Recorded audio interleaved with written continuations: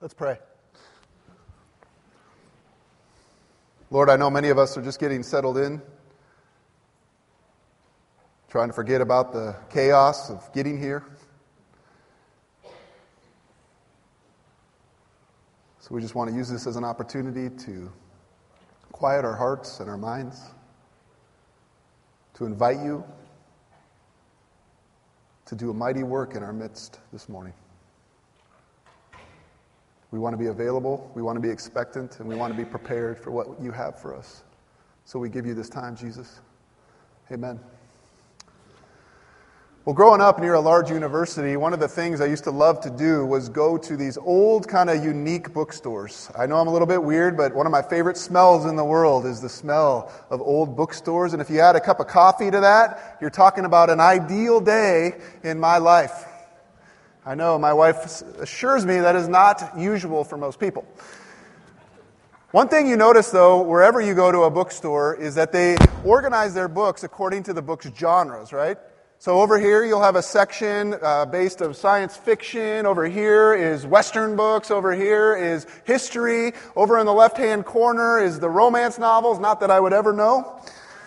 But that's how bookstores are organized, according to their genre. Now, some sections are bigger than other ones because there have been more books written.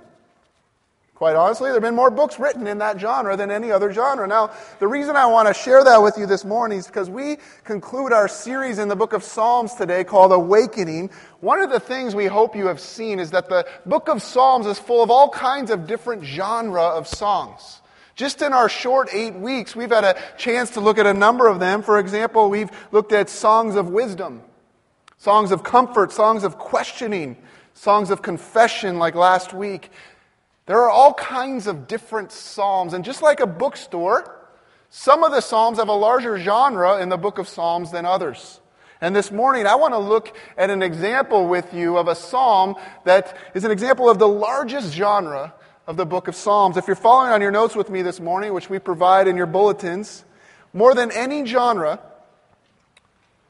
the book of Psalms is full of songs of praise. Songs of praise. Like I said, we're just going to look at one example of this morning. I could have chosen from any number of them, but I chose Psalm 100 because it just so happens to be one of my favorites. So take your Bibles and turn them with me. Hopefully you're getting used to the Psalms right in the middle of your Bible practically, and find Psalm 100 with me. We're going to look at these short 5 verses. And as we do that, I want to ask 3 questions. This is how the notes are laid out there for you. First of all, the question I want to ask is, what does God really want from you? What does God really want from me? And when we answer that question, I want to know the follow-up questions, which is, well, how do I give it to Him? How do I give God what He wants? And finally, why should I do that? Why should I give God what I want? Psalm 100 is going to help us look at those 3 questions and answer them together. So, have you ever asked that first one? What does the Lord really want from me? What does He want from my life? People have stumped over that, but the answer to that question is actually much more simple than we've probably made it. How many of you have ever, maybe you grew up in a church where you practiced this, ever heard of the Westminster Catechism? Raise your hand if you've heard of the Westminster Catechism. The Westminster Catechism was written hundreds of years ago, basically to answer some of the basic questions of the Christian faith. It was written in a question and answer format that literally parents would use to teach their children some of the basics of Christianity. And the very first question in the Westminster Catechism, if you look up on the screen, is this: what is the chief end of man? In other words, what does God want for us as human beings? What is the chief end? Why are we here? What are we supposed to be doing? Read the answer to that out loud with me there on the screen. It says, man's chief end is to glorify God and to enjoy Him forever. That's what God wants. Amazing. If you're following on your notes, what God most wants from us is to glorify Him and enjoy Him. To glorify Him and enjoy Him forever. What does God want from you? What would please Him? Have you ever thought, look, if I only knew what God wanted from me, I'd just do it. What God most wants from you is that you would glorify Him with your life and that you would enjoy your relationship with Him. He is a personal God. Friends, I'm going to give you the most important part of this entire day right here in the beginning of this message. Because listen, if we don't get this, nothing else we do today is going to matter. Again, if you're following on your notes, you might even want to put a star next to this because I'm going to be talking about it all day. We need to know that the one thing God desires is my worship. And here's the key. And only I can give it. Only I can give it to Him. The one thing God desires is my worship, and only I can give it to Him. In other words, there's not a whole lot I can give God.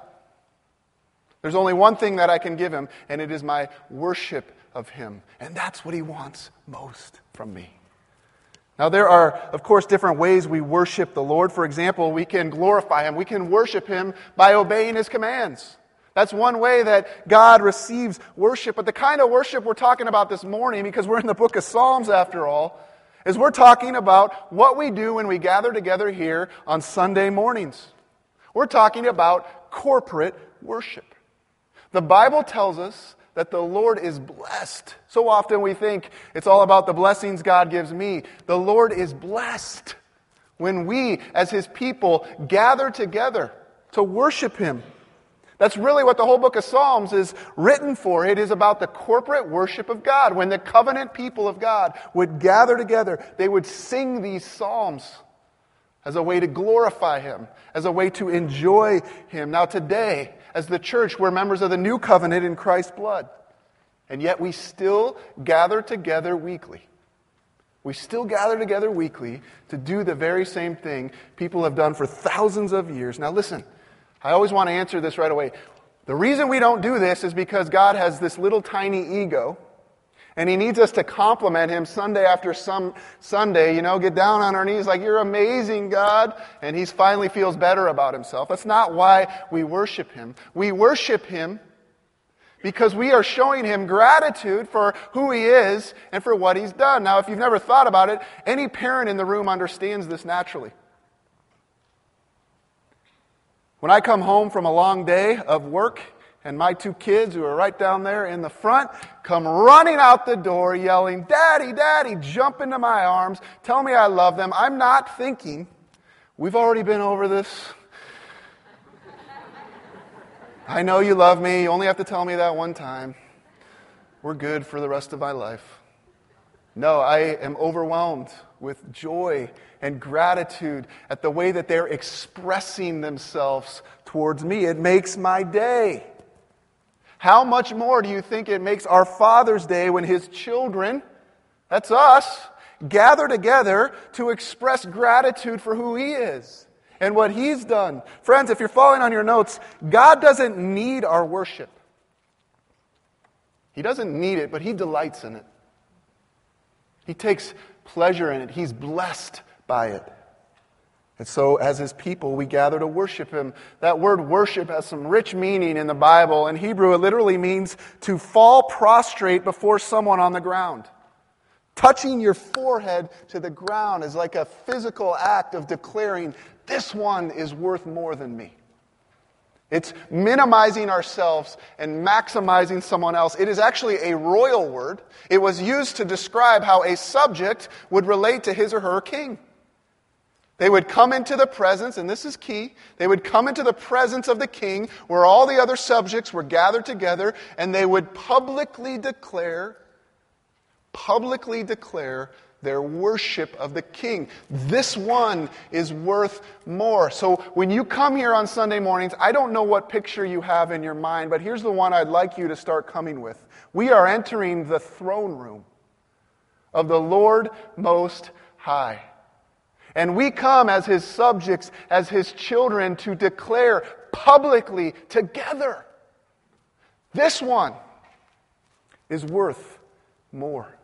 That's what we're doing here on Sunday mornings when we worship. Publicly declaring together the praises of our King. Now, that leads to the second question, which is, how do we do that? How do we do this together as God's children? And this is where the Psalms come in real handy, especially Psalm 100. We're about to read it, but I want you to get the picture in your mind of the person that's being described here. The picture of this psalm is of an Israelite, a worshiper, coming through the temple gates, going into the courts of the temple complex where all of God's children are gathered together to worship. Now today, as the church, and I'm not talking about the church building, we are the temple of the Holy Spirit.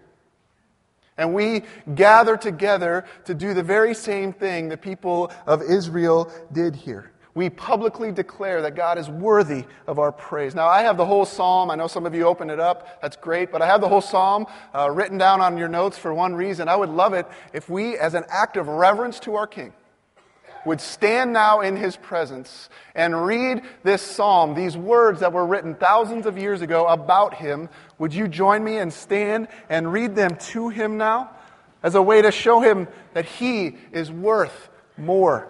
Starts in verse 1 and it says, "Shout for joy to the Lord, all the earth. Worship the Lord with gladness. Come before Him with joyful songs. Know that the Lord is God. It is He who made us, and we are His. We are His people, the sheep of His pasture. Enter His gates with thanksgiving, and His courts with praise. Give thanks to Him and praise His name. For the Lord is good, and His love endures forever. His faithfulness continues through all generations." You may be seated. How do we, as God's subjects, as His children, worship Him? I'm going to have you do a little exercise right now. Maybe you weren't ready for homework, but school's kicking back in. So I'm going to give you a minute of homework to do. I would love it if you take those notes, look at Psalm 100, and circle every way you see, just in those 5 verses, that we can worship the Lord. Go.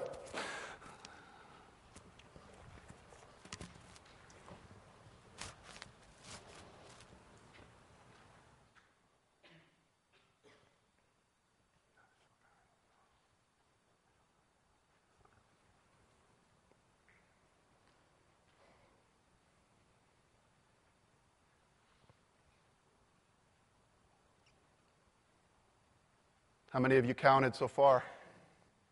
There's all kinds of them, aren't there? What I'd like to do is narrow it down to what I see in this psalm as 3 major categories of how we can worship the Lord. I know some of you are going to continue searching. Where's Waldo? But if you follow along on your notes, you're going to miss the first one. We worship the Lord with exuberant songs of joy. Number 1. We worship the Lord with exuberant songs of joy. I mean, how can you not read Psalm 100 and walk away with the feeling of exuberance, of enthusiasm, of incredible celebration? The very first word, what is it? That was so weak. What's the first word? Let's practice the first word together. Ready? The very first word of the psalm is shout. Shout to the Lord. That word literally means a battle cry. It's the same word that's used in Joshua chapter 6 to describe when God told the people of Israel to walk around the city of Jericho's walls. On the 7th day, they do it 7 times, and then what are they supposed to do? Shout. And the walls come tumbling down. I'm sure it wasn't like, woohoo. Yay, God. Do your thing. No. It was a battle cry. And in the same way, when we gather together, there ought to be some shouting. Or let me put it differently. When we sing together, it ought to be loud and it ought to be joyful. Now, I know some of you are uncomfortable with this, right? You grew up in church thinking that we should always be reverent. And truthfully, you find it hard to get that excited about singing. Singing is not really your thing. I know people who sometimes purposely show up late to avoid the singing. And yet, I see the same people at sporting events shouting and cheering and yelling, high-fiving complete strangers. And we come here on Sunday morning where we're celebrating the itty-bitty tiny fact that Jesus won the greatest victory ever. Who cares about sports? He won the victory over our sin and death. And we have a hard time getting excited? Friends, our worship should be joyful. Now listen, this doesn't mean that everybody has to do it the same way. We should express our joy differently. There's no right way.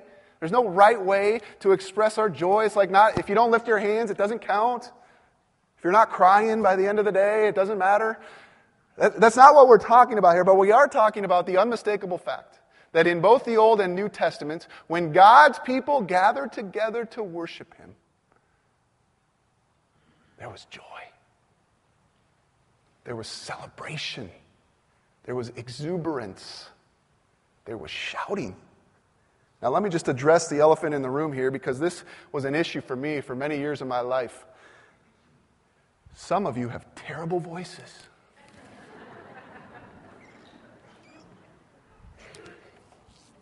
And you're very self-conscious.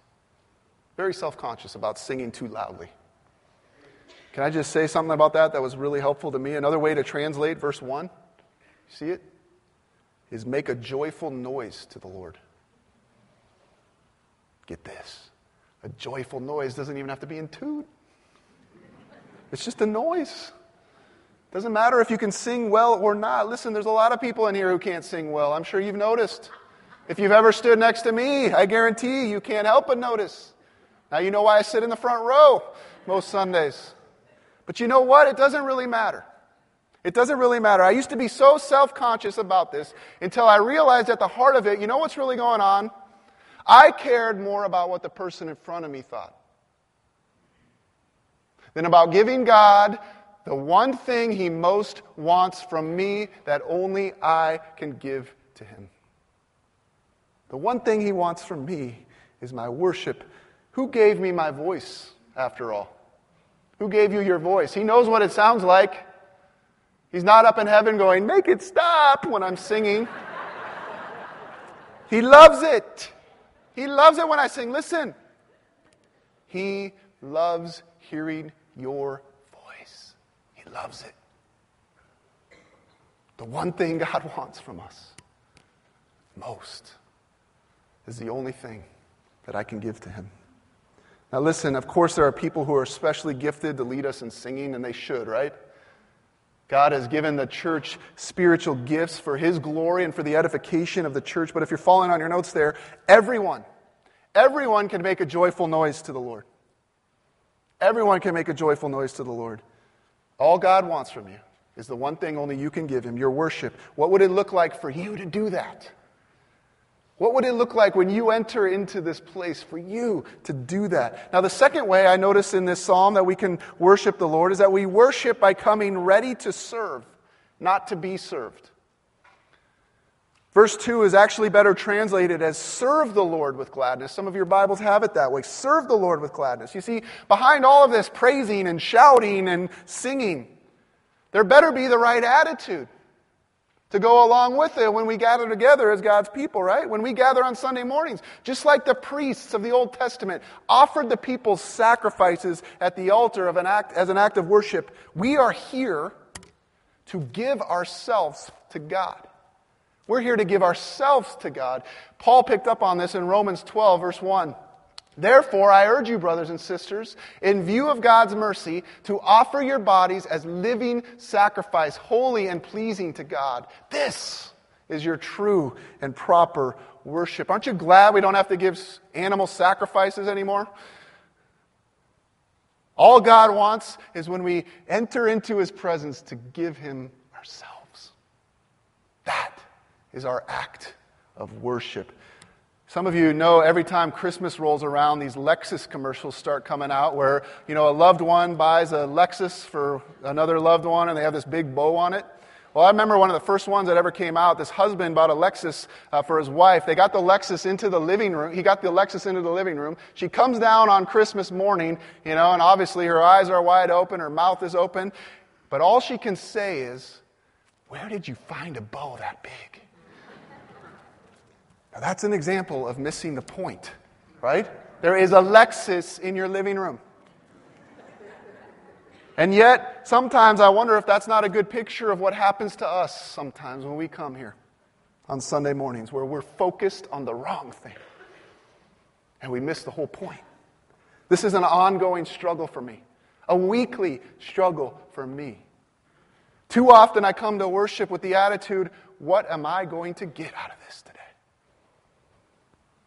as opposed to the attitude, what am I going to give to the Lord today? What am I going to give? You see, the problem is, you probably know this already, we live in a consumeristic society, right? We live in a consumeristic society, and that has made its way into the church, and I need to be reminded constantly that church is not about my needs, my wants, my personal preferences, which pastor is teaching so I can show up or not, which worship leader is leading, what instruments are being played. Worship has nothing to do with that. It has everything to do with what I'm bringing to Him. What am I bringing to Him? Am I here to serve or to be served? And what can we bring? I hope you're sick of this by now. But we can bring to Him the one thing He most wants from us, which only you can give. Your worship. Let me put it this way if you're on your notes. When we come to worship, we come not to be consumers, but to be consumed. I like that language because, again, we're talking about sacrifices. We are the now living sacrifices that are holy and pleasing to God, and we offer ourselves to Him to consume us. The author of Hebrews wrote it this way in Hebrews 13:15. Through Jesus, therefore, let us continually offer to God what? A sacrifice of praise, the fruit of lips that openly profess His name. Too often, I've treated worship Sunday mornings like an event that we come to. You know what I mean? I show up, I sit down in my comfortable seat, and I expect to be entertained. I expect to be wowed. And by the end of the service, I'm like Siskel and Roper. I give that one my thumbs up. That one gets a thumbs down, when in reality it's the complete opposite. God is the one evaluating my heart. He's evaluating what I bring to worship, and I'm afraid too many Sundays in my life, He goes, you're here for the wrong reason. You're here for you, not for me. Friends, have you understood?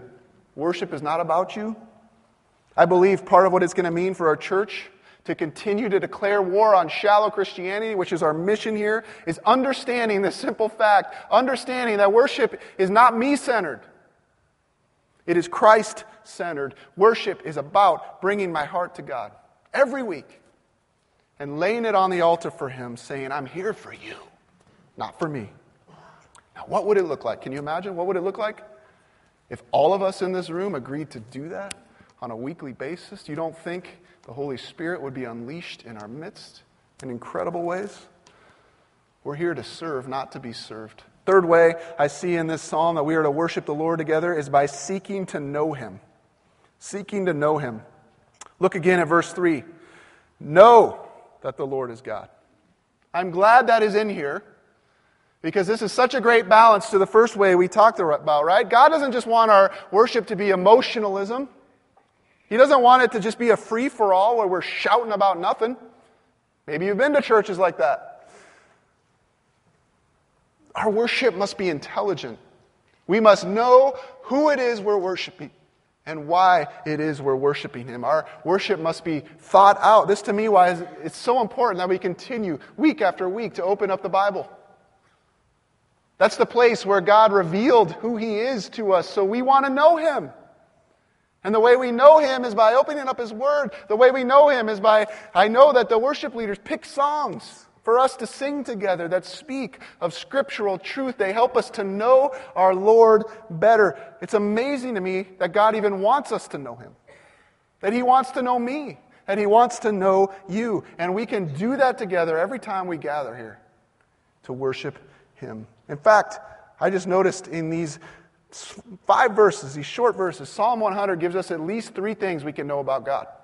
3 things just here we can know about God, and it really leads to this last question, which is, why should we even praise Him?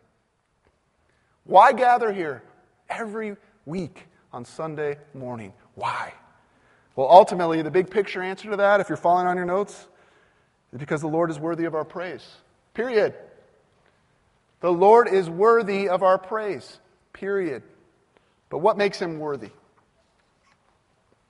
What makes the Lord worthy of our voices, of our hearts? This psalm alone gives us 3 reasons. First, we worship the Lord because He created us. He created us.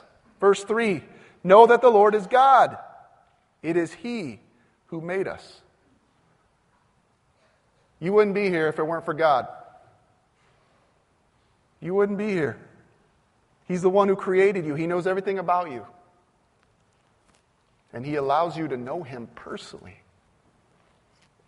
That's reason enough for me to praise Him, but there are other reasons in Psalm 100. Second, we worship the Lord because He redeemed us. He redeemed us. Look at the rest of verse 3. And we are His people, the sheep of His pasture. We're His people, it says. How did that happen? How did we become children of the Most High God? How did we become His sheep? Would you read John 10:11 on your notes with me out loud? It says, I am the good shepherd. The good shepherd lays down his life for his sheep. Who spoke those words? Jesus. And not only did He speak them, He lived them out. He did lay down His life for us, His sheep. He did the one thing that we couldn't do. Redeem literally means to buy back, to buy someone back. And Jesus Christ, in His death and resurrection, has bought us back from sin and death. He has redeemed us. Is that reason enough to praise Him?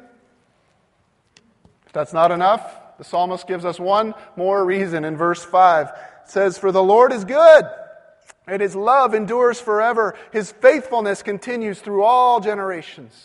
If you're following there, we worship the Lord thirdly because He is good and loves us faithfully forever. Because He is good and loves us faithfully forever. This, to me, has become one of the most precious parts of this psalm because we live in a world of bad, don't we? As a pastor, I talk with people every week who are in the midst of it. Bad. And yet, the truth is, even when my life may not be good, for those of us who know the Lord, we know that He is good. And His love for us endures forever. That word love, circle it in your Bible. Circle it on your notes. It's the most important word in the Old Testament. Some of your translations might have it as this, as loving kindness. Some of your translations might translate it as mercy. You see, the problem is there's no English equivalent to this word love in Hebrew. Because it really means two things. It means, number one, God has affection for us. That's the way we typically think of love, right? I love someone. I have affection for someone. And God has that for His children. And yet there's a whole other dimension to this word, and it's this word of devotion, of commitment. His love, His affection is committed to us until the end. You can write it in stone. His love, His steadfast love endures forever. Do you know that's the most repeated phrase in the entire Psalms? If you've ever read it, you see it again and again, right? Give thanks to the Lord, for He is good. His steadfast love endures forever. Friends, those are just but 3 reasons. I'm just barely scratching the surface here about why we can gather together and praise the Lord. In fact, on the back of your notes, there's 25 other reasons, and that's not even enough of why we should praise the Lord. The Bible is full of reasons of why He deserves our praise. I want to close this morning with a story. And if it's okay with you, I'm actually going to read it. It's a true story that Ben Patterson, who is an author, recalls, and he says it much better than I could. Imagine the mystery and delight of not just hearing, but seeing the story of Jesus for the first time, almost as an eyewitness.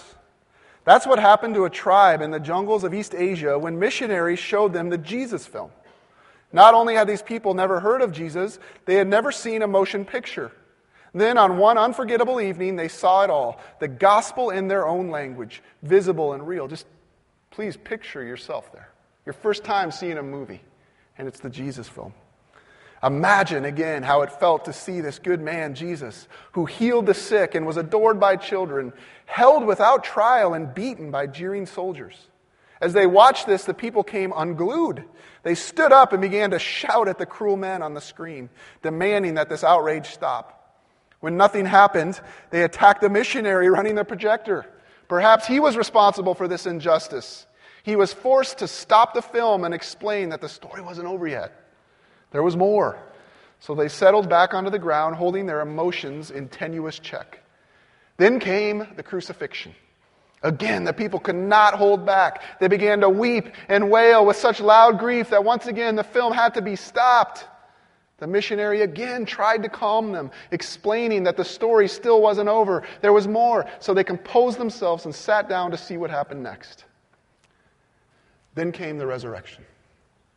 Pandemonium broke out this time, but for a different reason. The gathering had spontaneously erupted into a party. The noise now was of jubilation, and it was deafening. The people were dancing and slapping each other on the back. Christ is risen indeed. Again, the missionary had to shut off the projector. This time he didn't tell them to calm down and wait for what was next, though. All that was supposed to happen was happening. Sometimes it's so easy to come here week after week, get into the routine, into the rut, and forget. Forget that the Lord is good and His love for you endures forever, and He proved it. He proved it. Friends, God wants only one thing from you. Only one thing. And only you can give it to Him. If you're following on your notes, will I bring my heart? Will I bring my heart and give God the worship He deserves? Can you imagine what would happen in this place if we did that every Sunday when we gathered here together? Let's pray.